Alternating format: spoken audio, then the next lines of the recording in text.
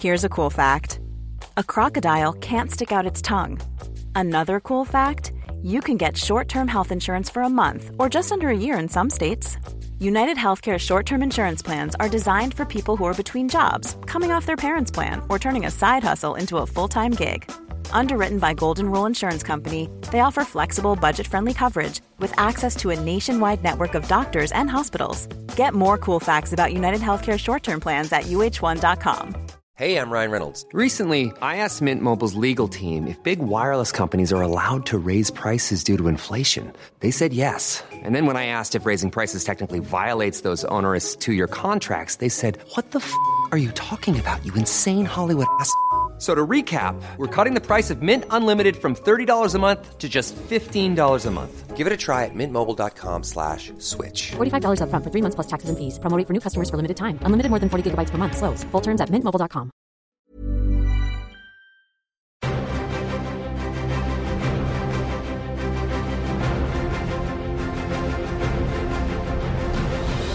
Hello and welcome to Cinematic Universe, a podcast that's all about comic book movies, brought to you by FilmDivider.com.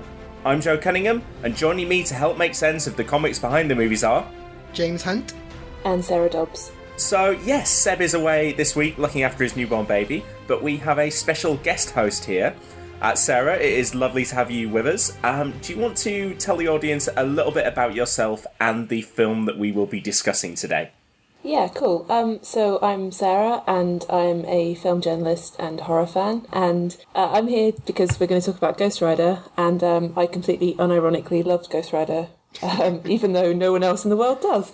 So, basically I watched it again this week, and I'm very, very aware that it's a deeply flawed movie, but there's just something about it that I still love. I think it might actually be entirely Nicolas Cage, but I guess we can talk about that later. That would also be entirely fair. This week we'll be discussing Mark Steven Johnson's 2007 film Ghost Rider, which makes Mark Steven Johnson the first director we featured twice on the podcast because he was the mastermind behind Daredevil. But as well as that, we'll also be discussing the latest comic book and TV news as usual. But before any of that, I'm going to ask James to explain a comics concept that as movie fans, Sarah and I just don't understand. So James, this week I just want to ask you to explain Spider-Gwen, everything about her. Who is Spider-Gwen? How does she exist? Because I hear she's pretty great. Yeah, she is. The short version is the current Spider-Man writer did a story that united Spider-Men from every different alternate universe. And as part of that, they created a load of new characters. And One of the ideas they sort of threw out there was, what if Gwen Stacy was Spider-Man and Peter Parker was the one who died? And so it's in a separate universe. Yeah. But obviously she's met the real Spider-Man because they all met up in one sort of dimension hopping story. And yeah, it's a really good concept for a female spider character, spider hero. She's in a band with Mary Jane. It's really cool. And so in this other universe, so Peter Parker's dead, but did Peter Parker die in the same circumstances that Gwen Stacy died in the main Spider-Man continuity? No, I think I've only read the first issue because I'm waiting for it to get collected, but I think what happened was he became the Lizard and then she fought him and he died at the end. Amazing. And did Gwen Stacy get her powers in the same way? As I recall, yes. Wow, and how long has that been going on? So is that the crossover story that you're talking about? What was that? That was called Spider-Verse. It happened quite recently. It was probably about 6 to 8 months ago when it finished. So post Superior Spider-Man. Yeah. It was the story that came after that, basically. So if I was to go read Spider-Gwen, I would read Spider-Verse and then the Spider-Gwen title. Yeah. Ah. Well, I might just do that, James, because I keep hearing people talk about her, and she sounds really great. I think they're going to bring her into the proper Marvel Universe after Secret War, so it'll be a good time to jump on it. I'm actually tempted by this. I might get on board. It's such a good idea. The only good thing about the Amazing Spider-Man films is that they could potentially get Emma Stone to play Spider-Gwen, and that would be perfect. Also, I love that the comic is called Spider-Gwen. no secret identity going on. Obviously, I can't remember if she's Spider-Girl or Spider-Woman in the comic. Having it titled Spider-Gwen is just hilarious. Yeah, and the costume is awesome. Yeah. Basically, everything's great. Okay, great. Thanks for that, James. We'll move on now to our first section, which is this week's comic book, movie and TV news. And we'll kick off with the news that the Captain America Civil War cast has been announced. And it is as follows. Should I go for actors or characters? It's probably more fun to do characters, right? Yeah. Yeah. Okay, so we've got Iron Man and Captain America, obviously, and then we've got Black Widow, we've got the Winter Soldier, Falcon, the Vision, Hawkeye, War Machine, Scarlet Witch, Ant-Man, Black Panther, Sharon Carter, Baron Zemo, Crossbones, General Thaddeus Thunderbolt Ross, and Martin Freeman as unnamed character. And also, when it is cast, Spider-Man. Sarah, I'm gonna come to you first. Okay. Are you excited for Avengers 2.5? I would say I'm almost definitely not going to watch it. Sorry. This would be a good way. Tell us, what is your general approach to superhero properties? Do you watch any of the films in the Marvel Universe? I like Spider-Man. I watch the Spider-Man movies. I will fight James about Amazing Spider-Man because I quite liked both of them. So part of me is tempted because of the Spider-Man thing. What I about really hate Avengers. 16-year-old Spider-Man? Are you on board with that? Yeah, I'm on board with Spider-Man in basically any possible version. So maybe give it a go. But the presence of everyone else in that movie puts me off. James, what about you? Does that cast list get you excited? I feel exhausted just listening to it. Yeah, there are a lot of characters there, aren't there? Yeah. Like, I mean, we've discussed this on email, but I feel like the problem with Avengers is that it was overstuffed, and I can't see how putting all these characters into a solo Captain America film will do it any justice. Like, unless, because they're doing Civil War, all I can think is everyone's going to get thrown in prison right at the start, and then they'll be released at the end for a big fight, which, okay, fair enough. But I don't see it doing justice to Captain America or any of the other characters they're just sort of throwing in there. I think as long as that film does Captain America justice, and then you've kind of got his relationships with Iron Man, the main villains in the film, and the Winter Soldier, I think as long as you get those characters right and you get those character dynamics right, the rest of the characters can just be background dressing. I mean, and it seems weird to say that for characters like Spider-Man and Black Panther and Vision and whatever, but you've basically got this amazing poster for a movie where, like, can you really see Paul Rudd being in that movie for more than a scene? I think Paul Rudd is going to be the person whose superheroing goes so wrong that they have to register superheroes. just in a really meta sense. Like, Ant-Man is such a catastrophe that we're going to blame him for everything wrong with the Marvel Cinematic Universe. In the comic version of Civil War, what happens is some teen superheroes kind of provoke a villain and he blows up a school by accident, like, while trying to get to them. And so they go, oh, we better register all superheroes. I think this would be a good point, actually, James, to read the synopsis that also came with this casting announcement. Okay, I haven't seen this, so... So it says, Captain America Civil War picks up where Avengers Age of Ultron left off, not where Ant-Man left off, unfortunately, as Steve Rogers leads the new team of Avengers in their continued efforts to safeguard humanity. After another international incident involving the Avengers results in collateral damage, political pressure mounts to install a system of accountability and a governing body to determine when to enlist the services of the team. The new status quo fractures the Avengers while they try to protect the world from a new and nefarious villain. Yeah, so probably what happens is Paul Rudd briefly joins the Avengers, does something stupid, and then the rest of them are left to deal with it. And he is presumably dead. Oh, poor Paul Rudd. Squashed like an ant. Oh. Okay, let's move on now to our second bit of news, which is TV related. And this is kind of a superhero TV show roundup, because we found out about a number of shows that have been renewed, one that's been cancelled, a number of new shows that have been picked up, and a new show that we thought would be picked up that hasn't been. So let's start off with the returning shows. We've got Gotham, The Flash, Arrow, Agents of S.H.I.E.L.D., James is delighted, Agent Carter, which we're all delighted, Powers, and iZombie are all shows that are going to be coming back next year for second seasons. To add to Daredevil, I guess, which we knew is getting a second season. Do any of you watch any of those already? Sarah, have you watched any of those shows? Oh, stop coming to me. No, not a single one of them. Sorry. I haven't even heard of iZombie. I don't even know what it is. You might like iZombie, actually. James, tell Sarah about iZombie. I haven't watched the TV series, but I can tell you the comic is about someone who works in a mortuary, and she has to, like, she's a kind of zombie who has to eat a brain a month to stay alive or something. And when she does that, she gets all the memories of the person whose brain she's eaten, and then she goes and solves a crime based on it. So it's basically True Calling, but with brain eating. Well, I've heard it's basically zombie Veronica Mars. Isn't that what we just said? Possibly. Sarah is a horror fan, that, you know, iZombie.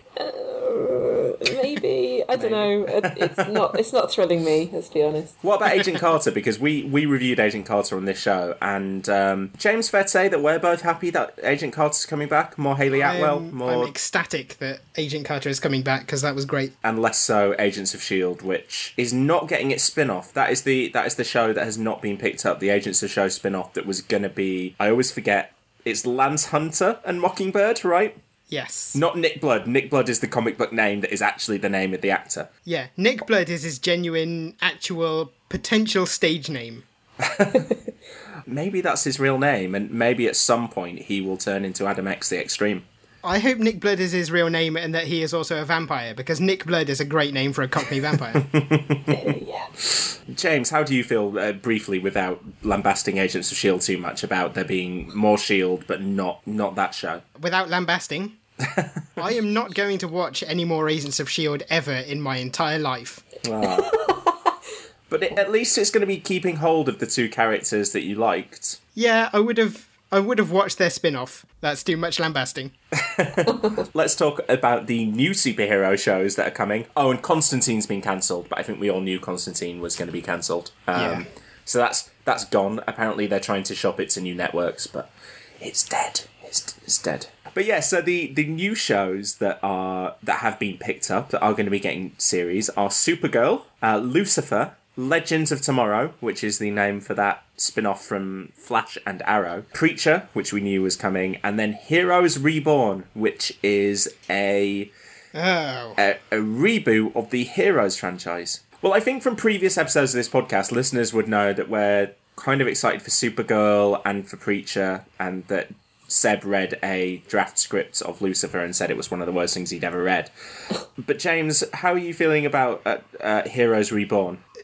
Here's the thing about Heroes. Like, the concept I really enjoyed, and I love the first season. The only thing I didn't like about season 1 was that they left Sylar alive when he was clearly supposed to die at the end of it. I would have liked Sylar to have eaten Peter Pacelli's brain. That would have been fine too. Yeah. But, you know, season 1 was good, season 2 was a bit worse, season 3 was worse, and season 4 was unwatchable. Oh, you got to season 4. You're the guy. I was reviewing it for Den of Geek.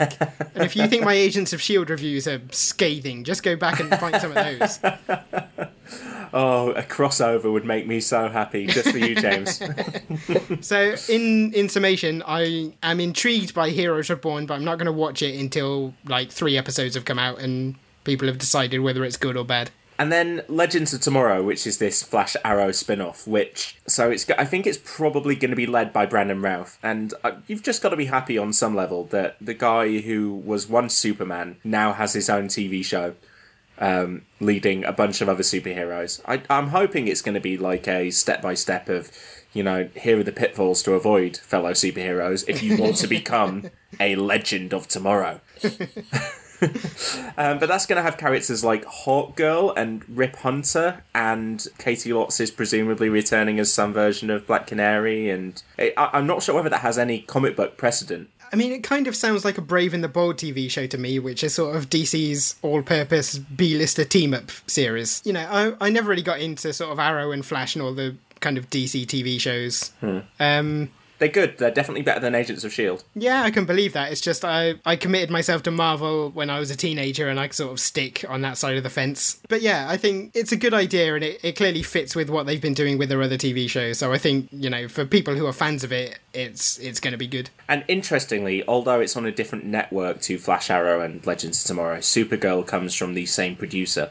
So it's CBS and the CW who have, you know, some corporate ties. So that could potentially be another part of that universe, should the two networks want it to be. Yeah, I mean, it didn't stop Buffy and Angel crossing over, did it? Okay, so out of Supergirl, Lucifer, Legends of Tomorrow, Preacher, and Heroes Reborn, Sarah, if I had to forcibly sit you down in front of one of those shows to watch at least the first episode, what would you be most likely to sit and watch? Based on the title, Lucifer, I know literally nothing about what it might be. Oh, so that is Tom Ellis, him off of Miranda, I like him, who is that's like playing the devil, but as like a procedural cop fighting like supernatural crime in modern New York. I'd probably watch that. That sounds alright. Excellent. Okay, well, that wraps up this week's comic book and TV news. Let's move on now to the moment that you're all waiting for, but mostly that Sarah has been waiting for. We are going to talk us some Ghost Rider. But before we dive in, let's listen to the original trailer for the movie.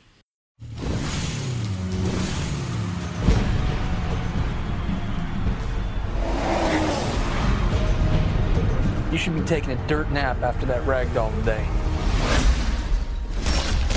I got lucky. Luck don't cover it, JB. You got an angel looking after you. Maybe it's something else.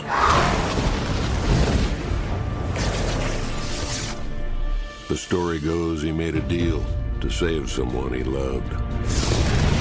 He would be normal during the day, but at night, in the presence of evil, the Rider takes over.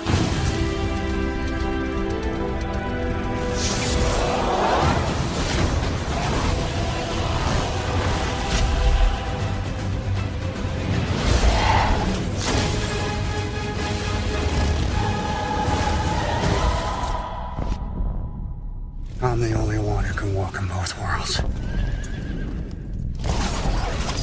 I'm Ghost Rider.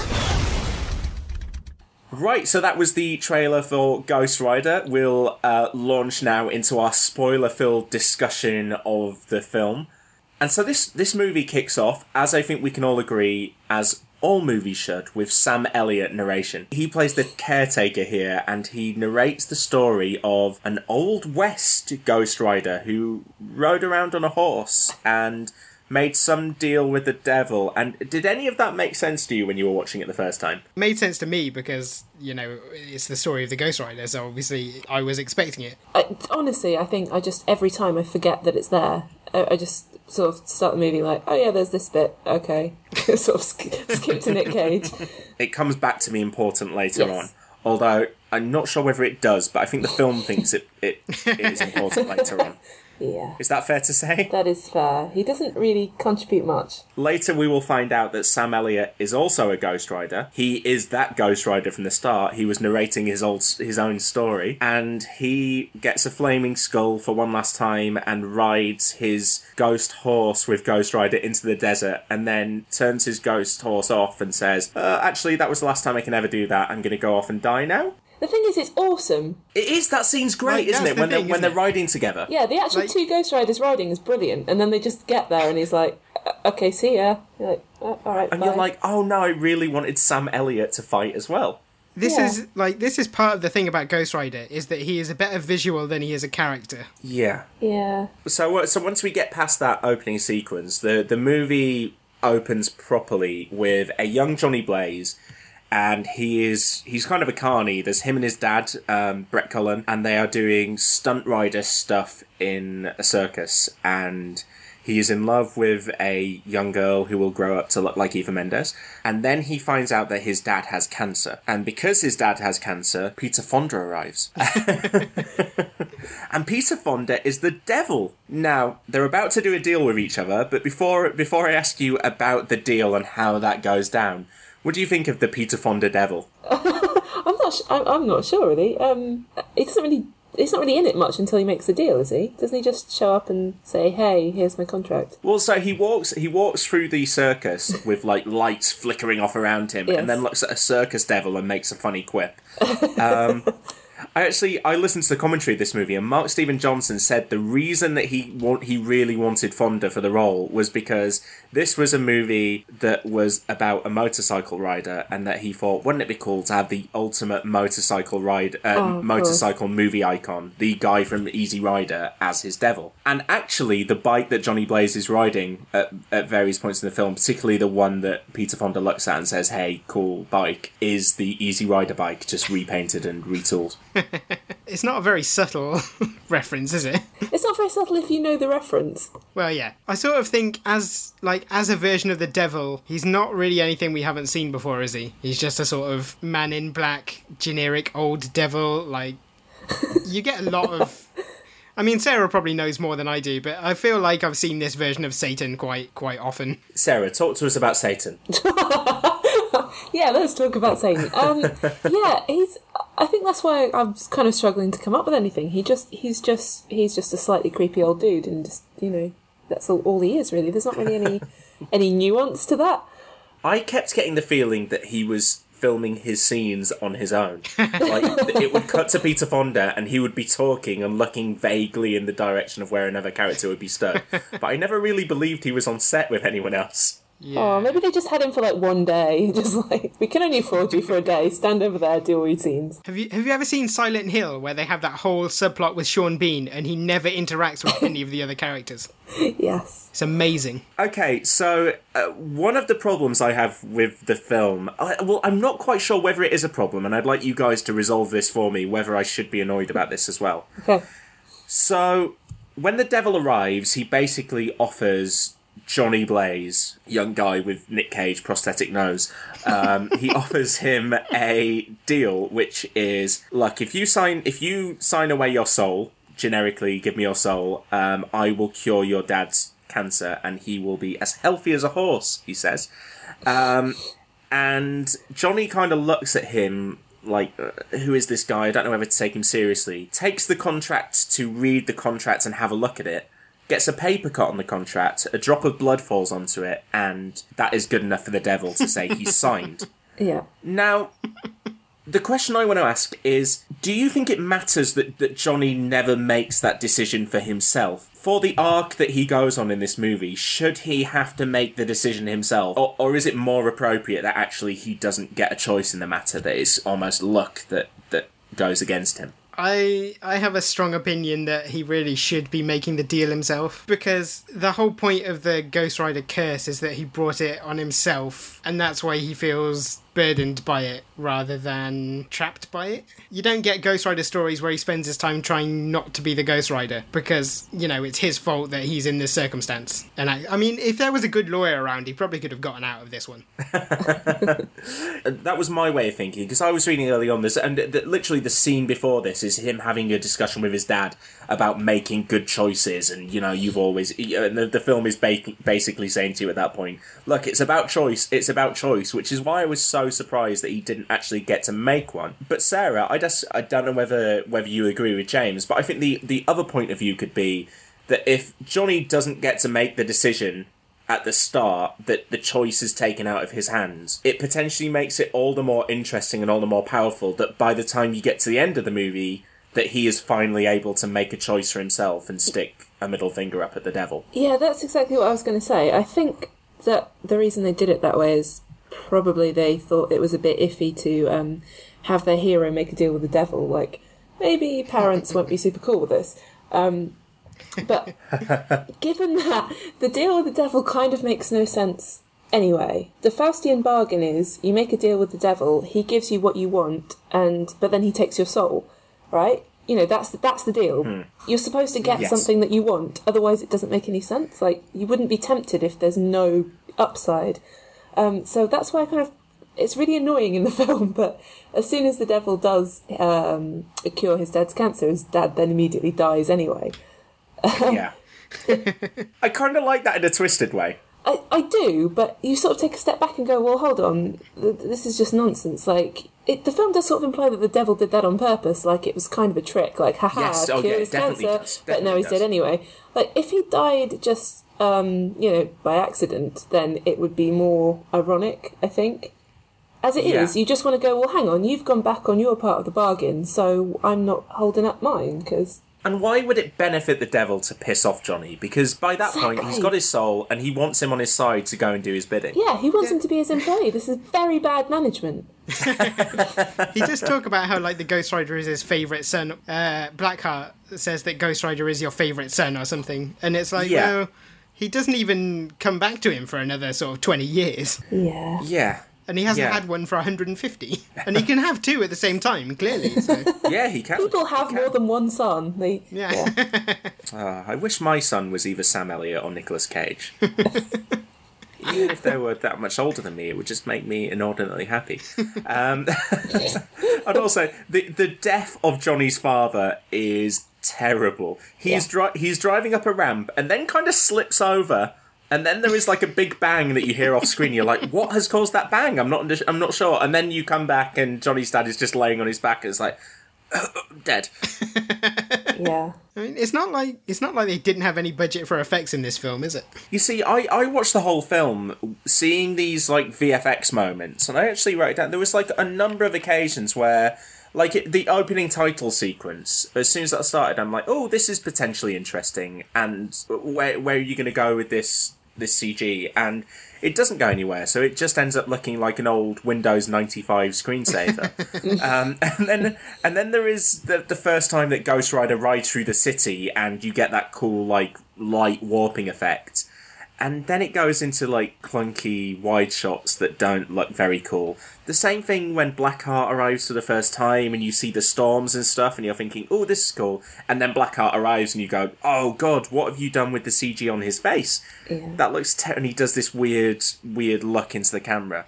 There was loads of moments like that where I was going, oh, you've potentially got some great visual effects that just haven't really fully come together in a sequence. Specifically on the Blackheart moment when he's introduced, I was wondering, like, is it normal in horror films to aim scares directly at the camera? Yes. Okay, because I wonder if that was a horror movie trope of let's get the audience afraid of this guy by sort of springing him in their faces.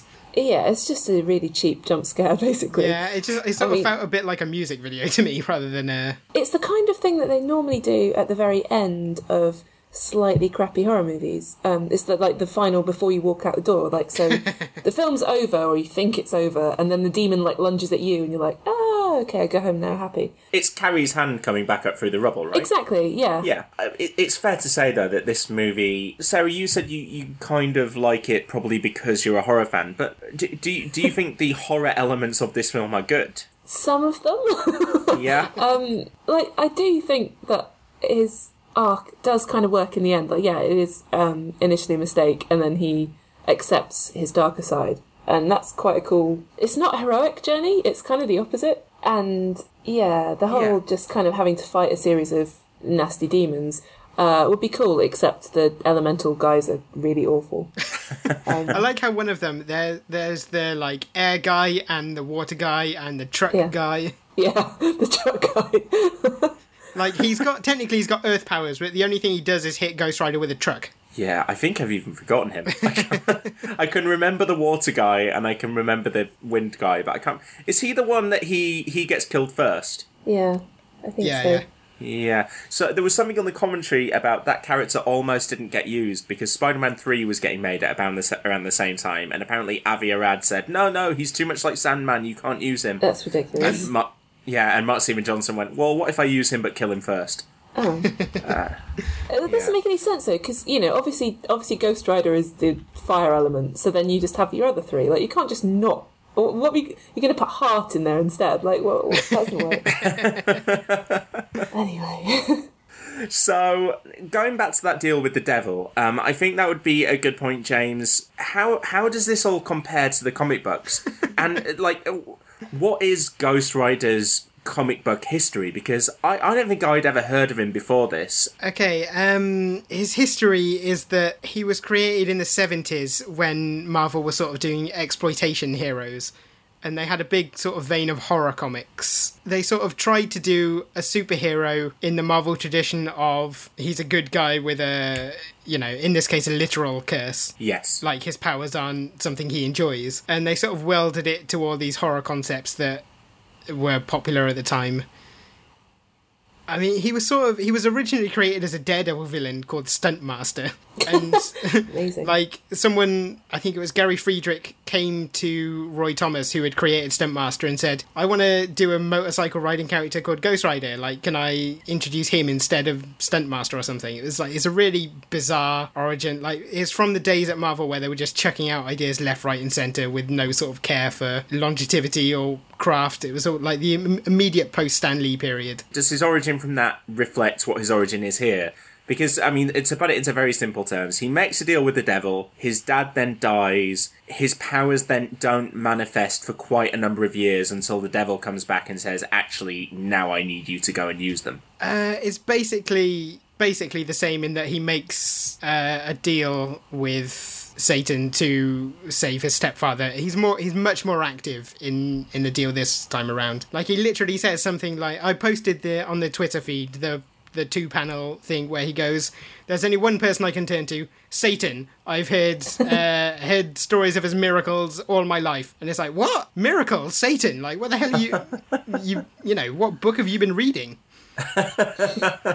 So, like, it's pretty hokey, to be honest. So he actually seeks out Satan in the comic and doesn't deal with it? Yeah, he's all for it. So he's more of an ostensibly bad guy. No, in the comics. That's the crazy thing. He's not a bad guy. He just thinks, oh, I know who can help me, Satan. Like, he's not like a Satan worshipper. He just thinks, you know, there are people with the power to fix this, and it's Satan. I'll do a little ritual and have a chat. Okay, that's fascinating. Going back to the film then, so when we finally meet Nicolas Cage, which I think we can all agree is a delightful thing to happen in any movie that stars Nicolas Cage, the moment when Nicolas Cage arrives. And it kind of goes back to what I think are the themes of the film, are the idea of choice and agency, that Johnny is doing this stunt, this insane stunt, and he closes his eyes halfway through and he remembers all of the things that he lost before and the deal he made with the devil.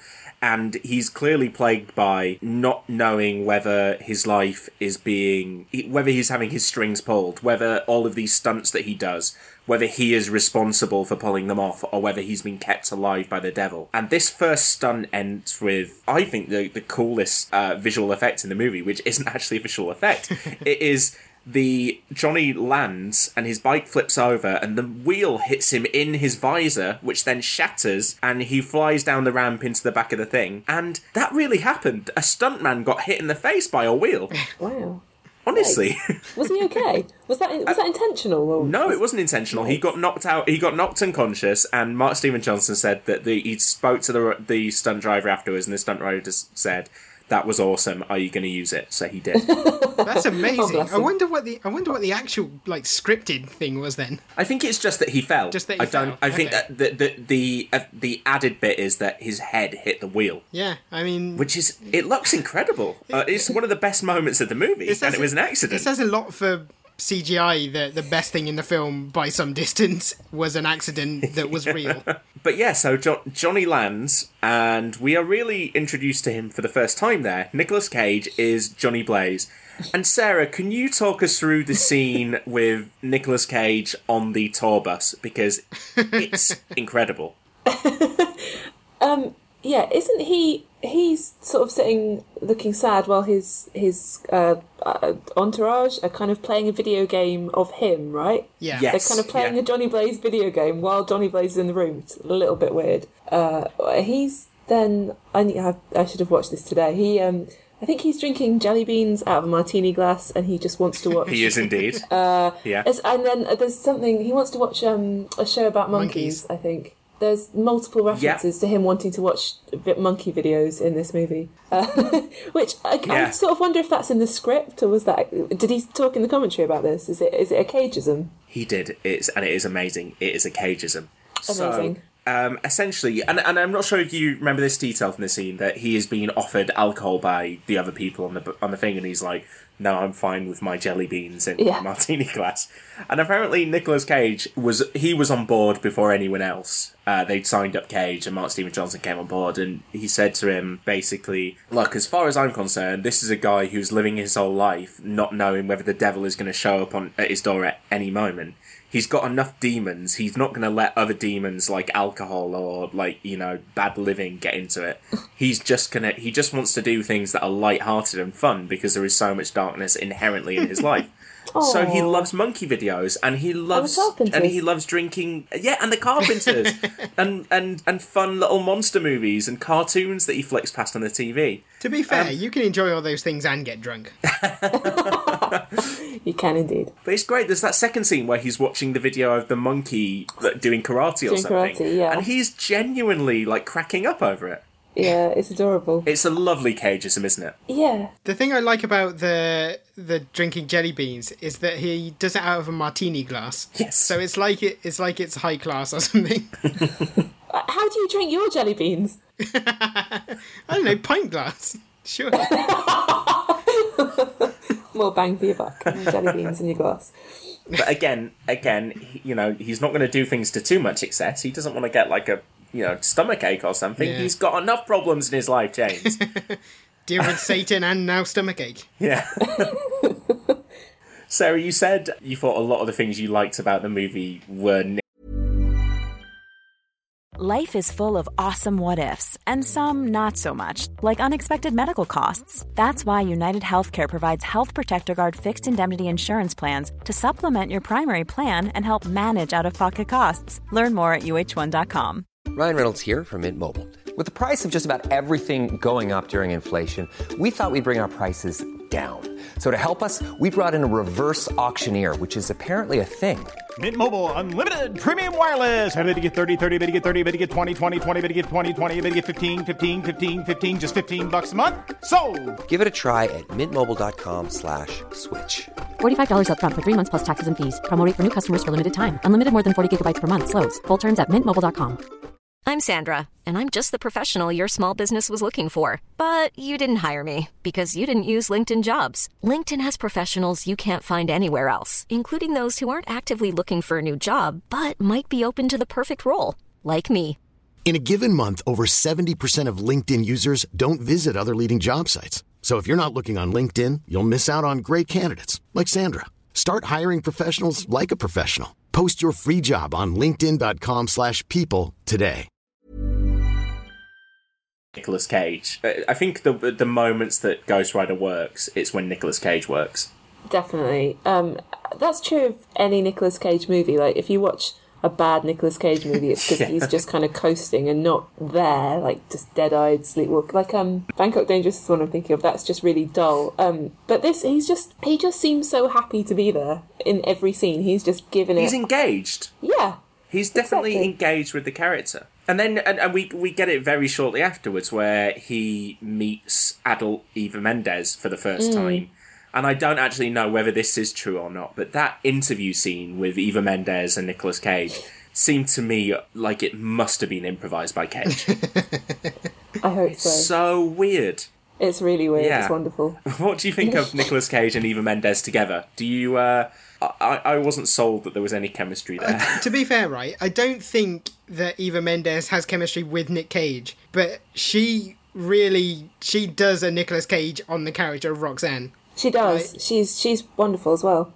It's the bit where where she's in the restaurant waiting by herself. Yes, and she's just getting more and more drunk. Yeah. Yeah, it could have been so boring. She randomly pulls a magic 8-ball out of her purse. Yeah, exactly. I hope Nicolas Cage gave her that. It's the thing that confuses me about this movie, is that you have all these Cageisms, and you have, the Roxanne character kind of buying into that as well. And all of that's there, and yet when it actually comes back to the plot mechanics of the movie and the villains and actually doing the story, it doesn't seem to have any of that. You will have a throwaway joke, but then you will have a scene with Wes Bentley playing Blackheart, and all of those scenes will be completely straight-faced, like generic genre stuff.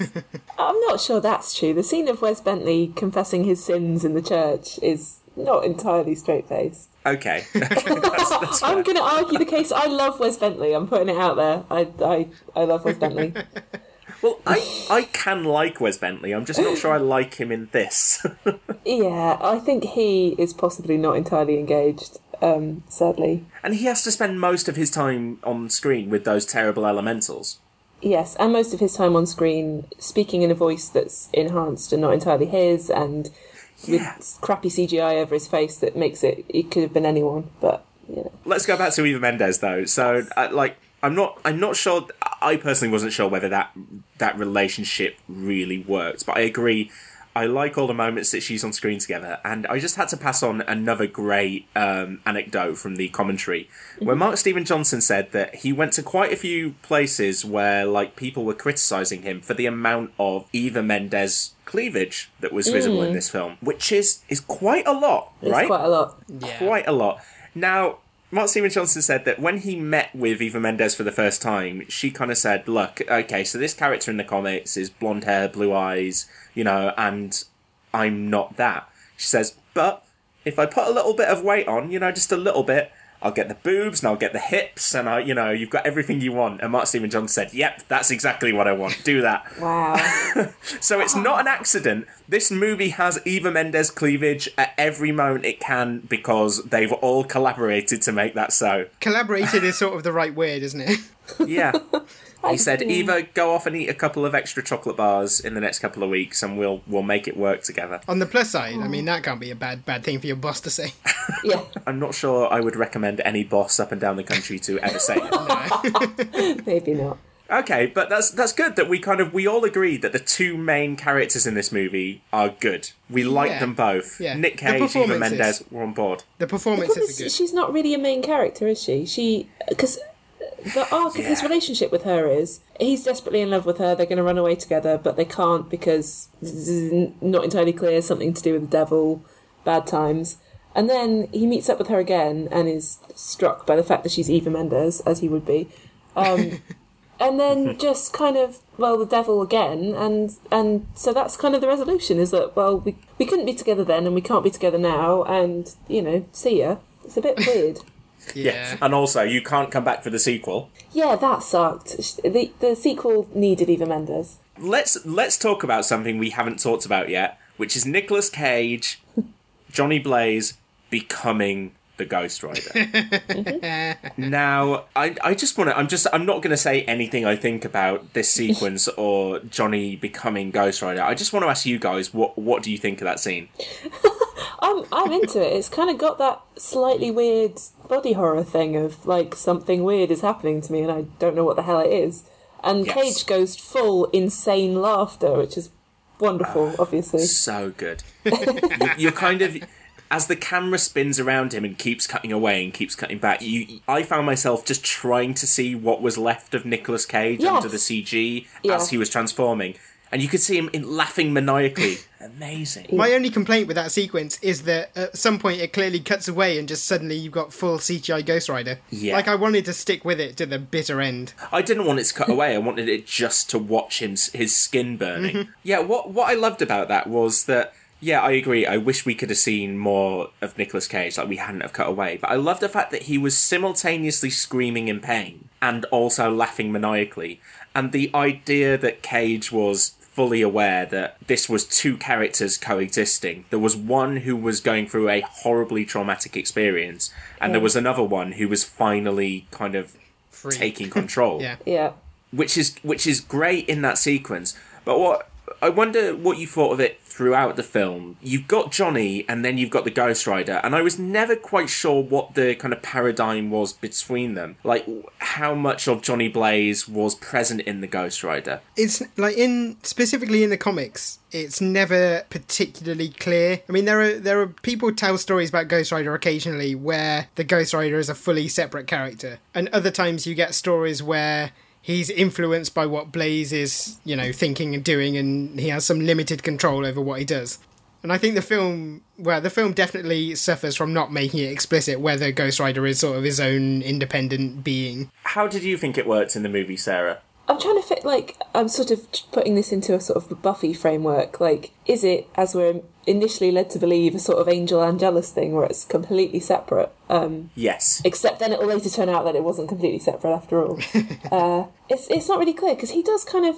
When he becomes a Ghost Rider for the first time and wakes up in the graveyard, there's some line of dialogue that's like... Yeah, he doesn't remember it happening. No, he sort of does remember it, but sort of dimly. He kind of, because I'm sure the caretaker says something like, yeah, it wasn't a dream and it really did happen or something. He says, like, your bike looks normal, doesn't he? Because he's aware that he remembers it. In case you're wondering, yeah. Yeah, and he's like, Nick, that was Rebel Wilson. You weren't imagining it. That was Rebel Wilson. That also is one of my favourite scenes where she's talking to Eva Mendes. That is wonderful. And Nicolas Cage isn't even in that scene and it's still brilliant. So... Yeah, Rebel. You could totally see her being a part. Like if this had been made a couple of years later, a bigger part of the movie. But she seems to fit this perfectly. She fits. Her giving that interview totally fits with the scene later on where Nick Cage is talking to Eva Mendes and just says, "So at night, my head turns on fire and I become a Ghost Rider and I'm the devil's bounty hunter." It's just we're not going to do that comic book movie trope about secret identities and trying to come up with an excuse. I'm just going to tell you and see how you react. And she reacts in the right way.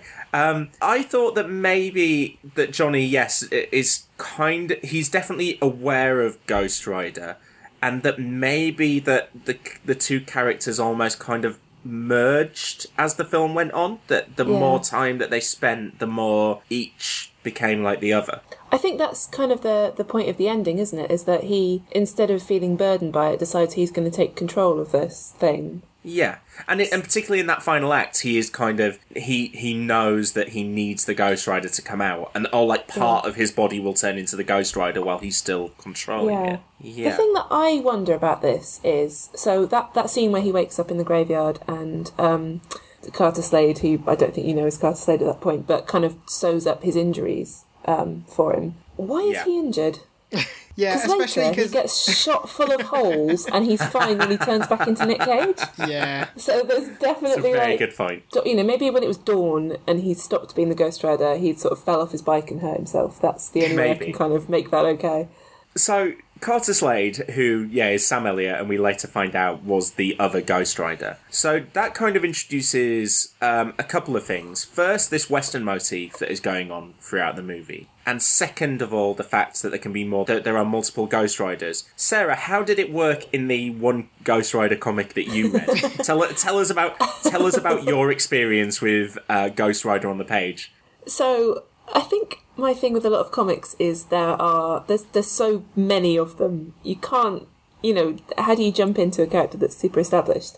So do you know what you do, Sarah? I'll give you some great advice. You set up a comic book movie podcast, and at the end of each episode, you get your comic book loving friends to recommend you the ones you should read. Yeah, that'll apart from work. that, I found it difficult for a number of years. This is what I had to resort to. Yeah. So the one that I have read is the James will know this. I don't know whether there was like a name for it. It's a new generation of Ghost Rider. It's the Robbie Reyes one. I think they did several kind of reboots. I think there was a Silver Surfer one at the same time. Yeah, they've been quite a few Ghost Riders recently, but I can't remember the volume that the Robbie Reyes one was, but it was fairly recent. It was like last few years, wasn't it? Yeah, it was super recent. Because part of the reason why I read it, apart from having affection for Ghost Rider because of Nicolas Cage, is because the character design is based on a former member of One Direction. Yeah, I think that's sad, isn't it? There was a female Ghost Rider for a while, but I think the Robbie Reyes one came after it. Okay, yeah. He is super recent. But annoyingly, I've only read the first issue as well. He's the one who drives a car instead of a bike, isn't he? He does drive a car, yes. Yeah, okay. Which makes sense, because Sam Elliott rides a horse. Yeah, no, that it's been well established that you can Ghost Ride anything you want. There's a Ghost Riding elephant, trust me. There's a Ghost Riding elephant? Yeah, there's an Indian Ghost Rider who rides an elephant. It's awesome. That's amazing. I want to read that one. Amazing. And so does Robbie Reyes arrive after Johnny Blaze has died, or is he just another coexisting Ghost Rider?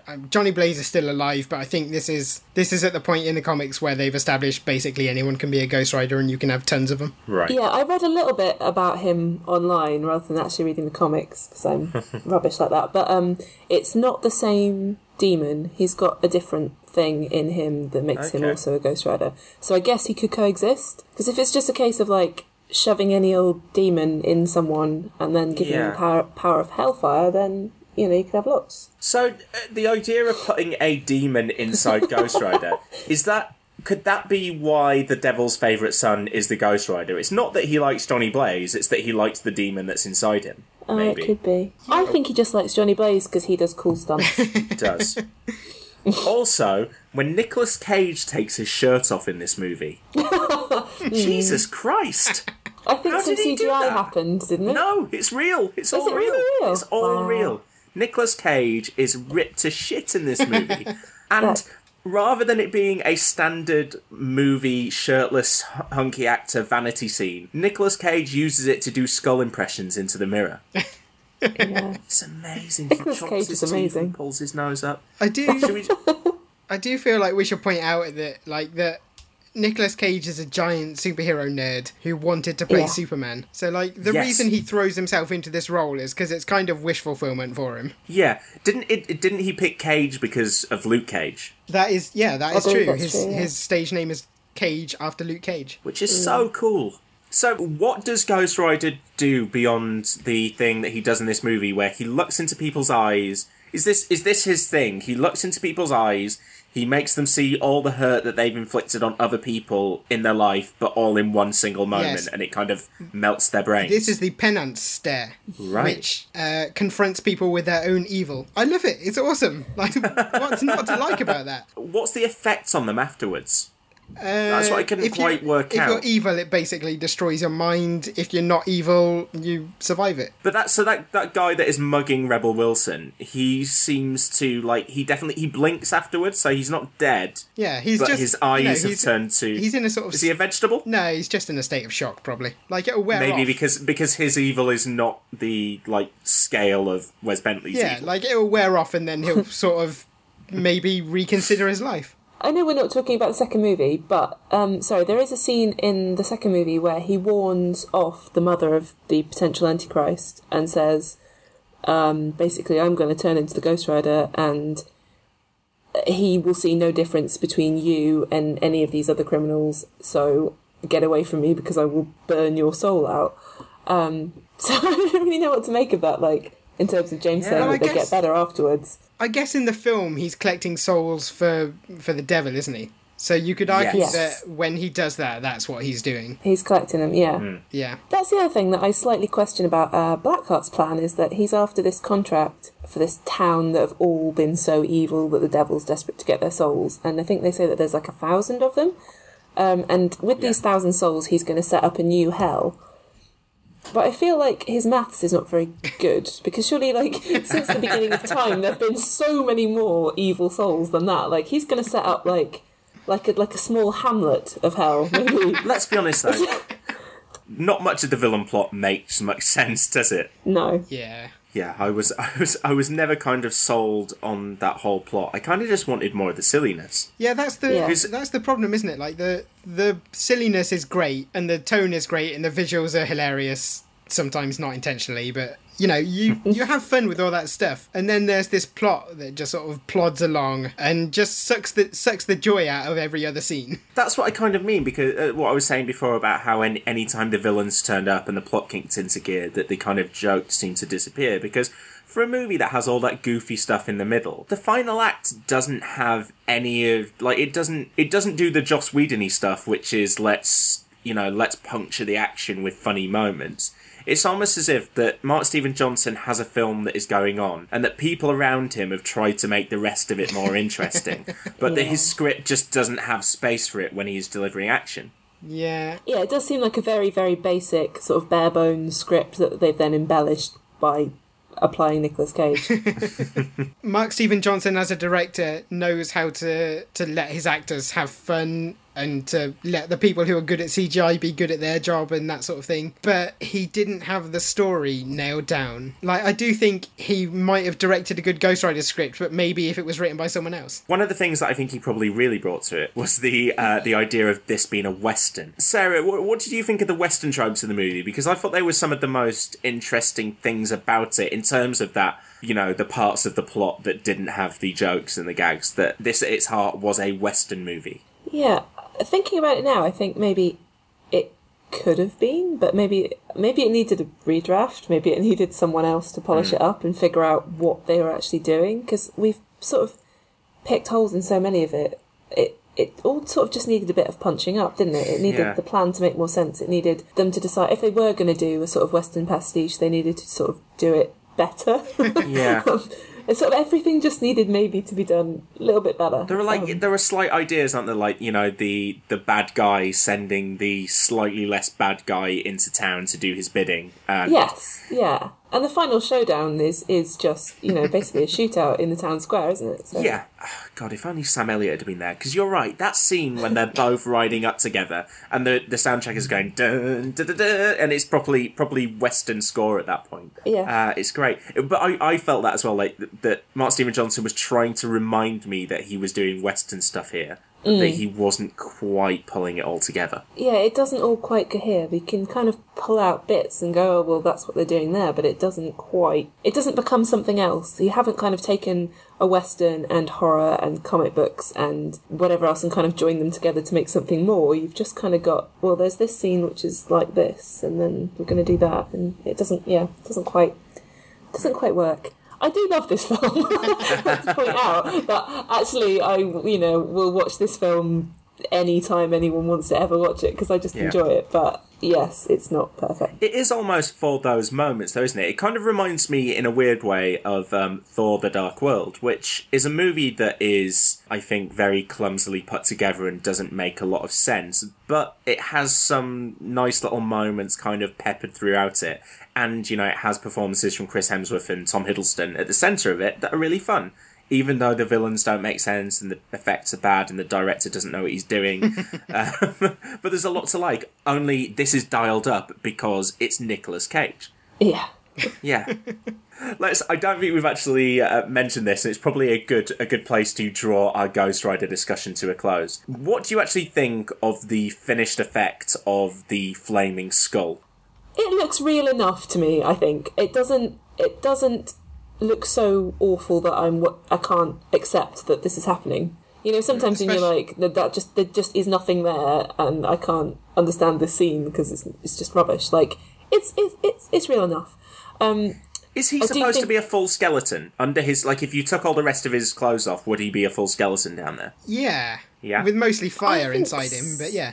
Yeah, but so if he was naked Ghost Rider, he would just be a skeleton be a flaming on fire. skeleton? Yeah. Skeleton on fire, yeah. Yeah. It'd be weirder if he was just a normal man with a skull, wouldn't it? Yeah, and bony I'm hands. just wondering about the kind of the actual, how come his clothes don't like sag down onto him, and why aren't they on fire? Here's a better question. Because how can he whistle?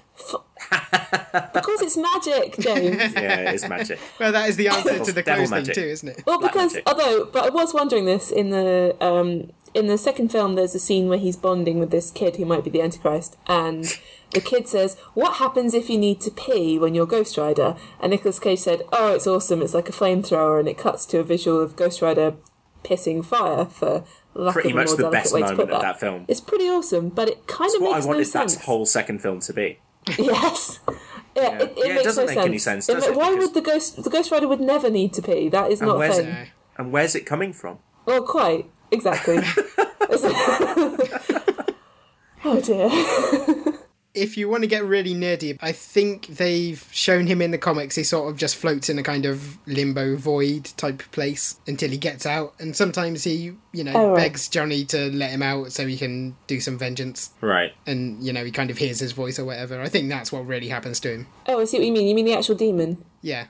Yeah. I love that scene in the movie where he was in the prison and he knew he was coming, and Cage starts giggling as soon as he starts taking a kicking, and you're like, oh, okay, the Ghost Rider's laughing now, he's taken over, he's about to come out.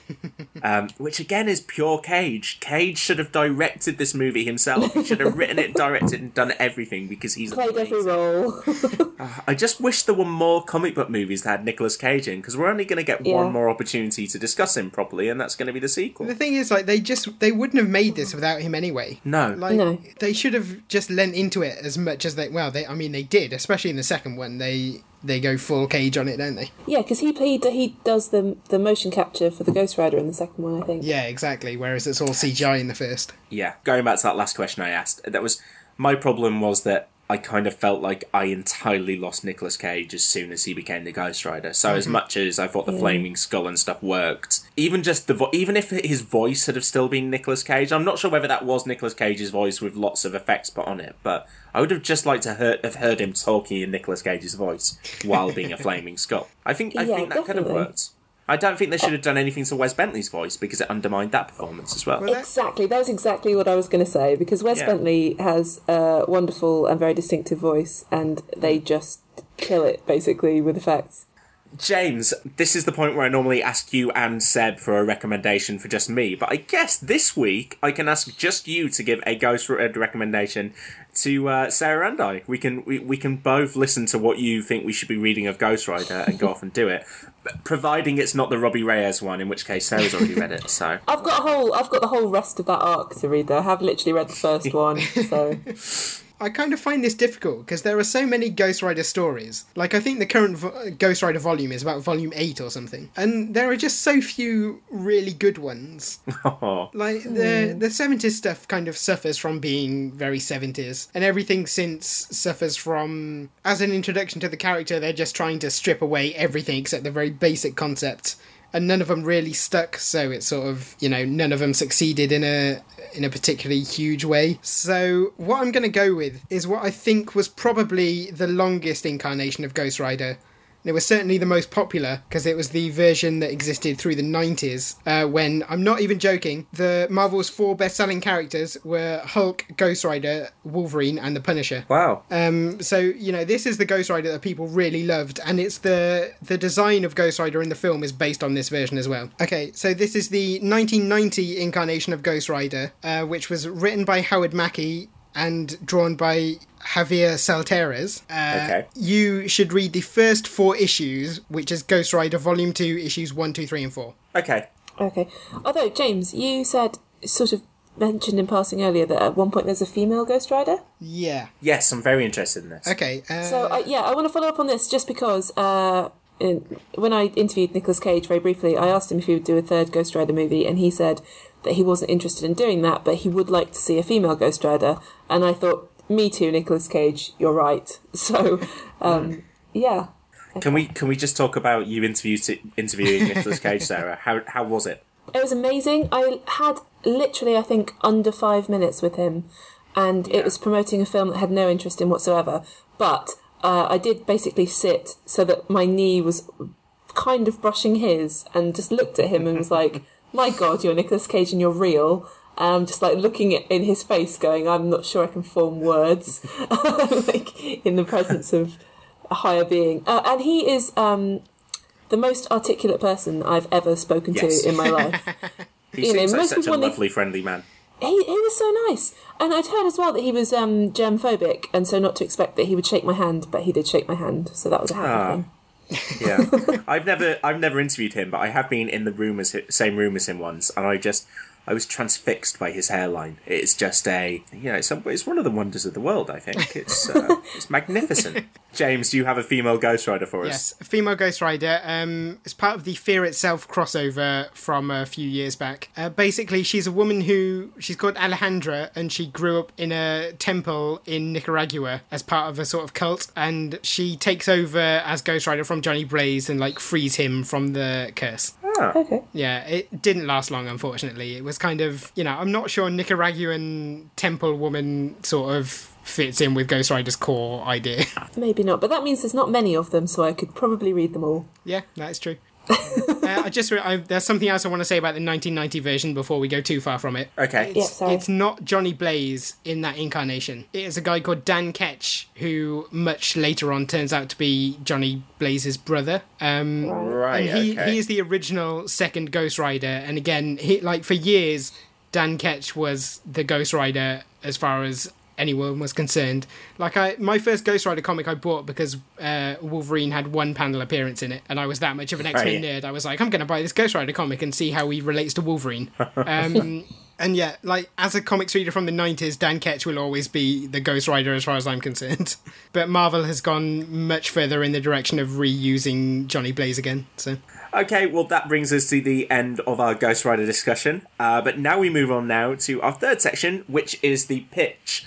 So, in terms of the running scores, Sarah, Seb really wants you to win this for him. Like, Oh, no. he doesn't have a great record in the pitch, and he really feels like he should have won some of the last ones. I can almost guarantee you that when Seb inevitably listens back to this, he will skip right to the end to this section just to see whether you won for him first before he goes back.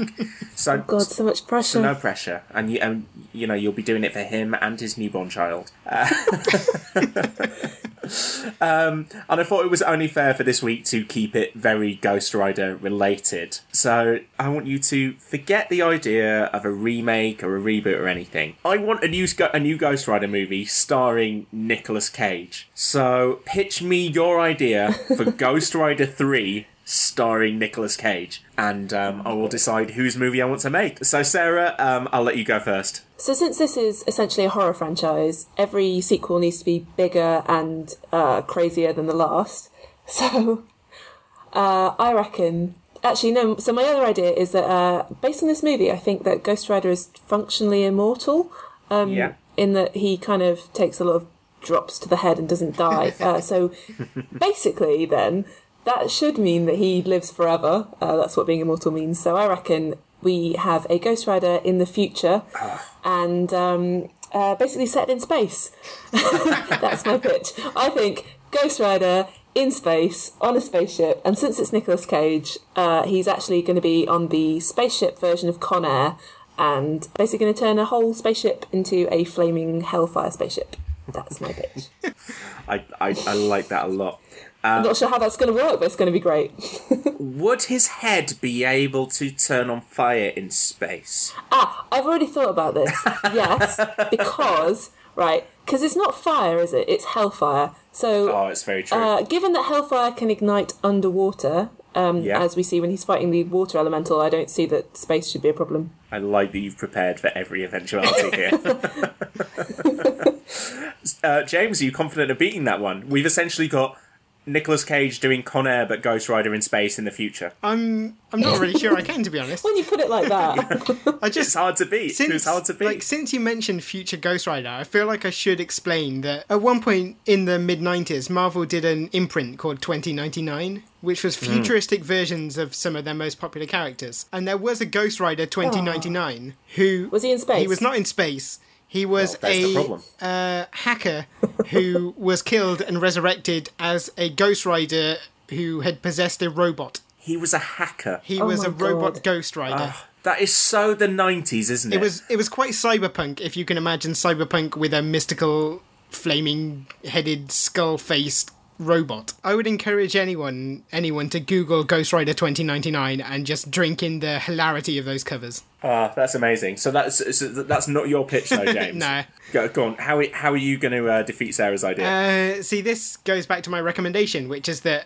my Ghost Rider sequel would feature Dan Ketch and Johnny Blaze, because basically everyone agrees that the best bit of the first film is when he had two Ghost Riders. So my film would centre on Johnny Blaze, who had sort of accepted his role as the Ghost Rider, suddenly realising that there is another Ghost Rider in town and trying to figure out if he's evil or not. And, if he's evil, he has to stop him, and if he's good, he teams up with him to defeat, Satan or someone similar. Basically, just you want as many visuals as you can of two Ghost Riders riding towards each other, away from each other, sometimes over one another. Just sort of half an hour of that at the end of the film. Okay, so I've got two ideas on my desk here. I've got future Ghost Rider in space, and I've got two Ghost Riders. Now, I'm bringing you all into a meeting together. Guys, are you willing to combine your ideas? So I've got future Ghost Rider doing Con Air, but also there is a second Ghost Rider. Yes.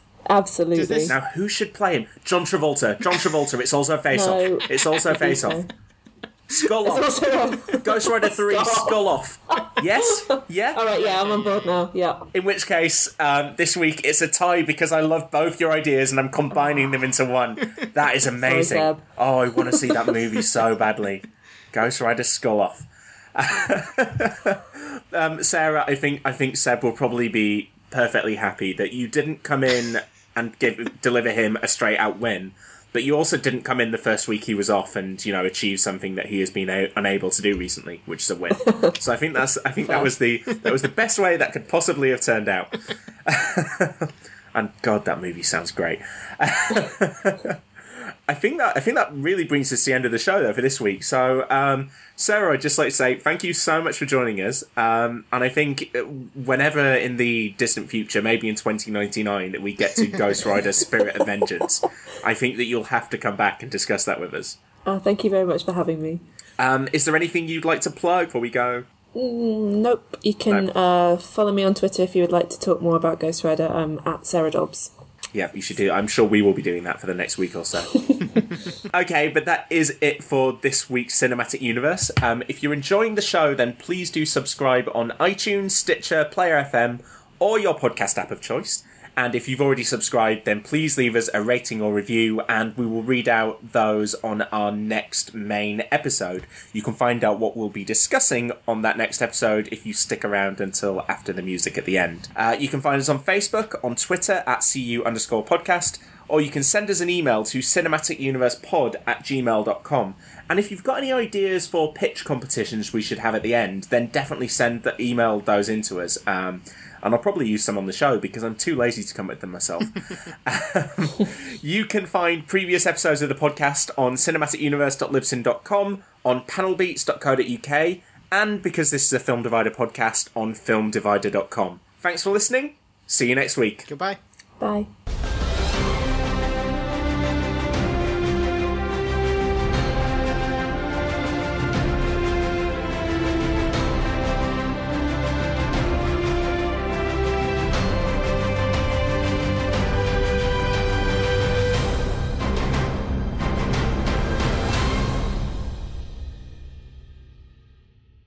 You are here because the outside world rejects you. This is your family. I'm your father. I want you all to become full members of the FUT. There is a new enemy, freaks of nature who interfere with our business. You are my eyes and ears. Find them. Together we will punish these creatures. These turtles? Cinematic Universe returns in 2 weeks' time with 1990s Teenage Mutant Ninja Turtles. Heroes in a half shell, turtle power. Mom deserves the best, and there's no better place to shop for Mother's Day than Whole Foods Market. They're your destination for unbeatable savings, from premium gifts to show-stopping flowers and irresistible desserts. Start by saving 33% with Prime on all body care and candles. Then get a 15-stem bunch of tulips for just $9.99 each with Prime. Round out Mom's menu with festive rosé, irresistible berry chantilly cake, and more special treats. Come celebrate Mother's Day at Whole Foods Market. When you make decisions for your company, you look for the no-brainers. And if you have a lot of mailing to do, Stamps.com is the ultimate no-brainer. It streamlines your processes to make your business more efficient, which makes you less busy. Mail checks, invoices, legal documents, and everything you need to keep your business running with Stamps.com. Seamlessly connect with every major marketplace and shopping cart. Schedule package pickups and see your cheapest and fastest shipping options from different carriers, with rates up to 89% off USPS and UPS rates. And with the Stamps.com mobile app, you can take care of mailing and shipping wherever you are. Make the same no-brainer decision as over 1 million other businesses with Stamps.com. Sign up with code PROGRAM for a 4-week trial, plus free postage and a free digital scale. No long-term commitments or contracts. That's Stamps.com. Code PROGRAM.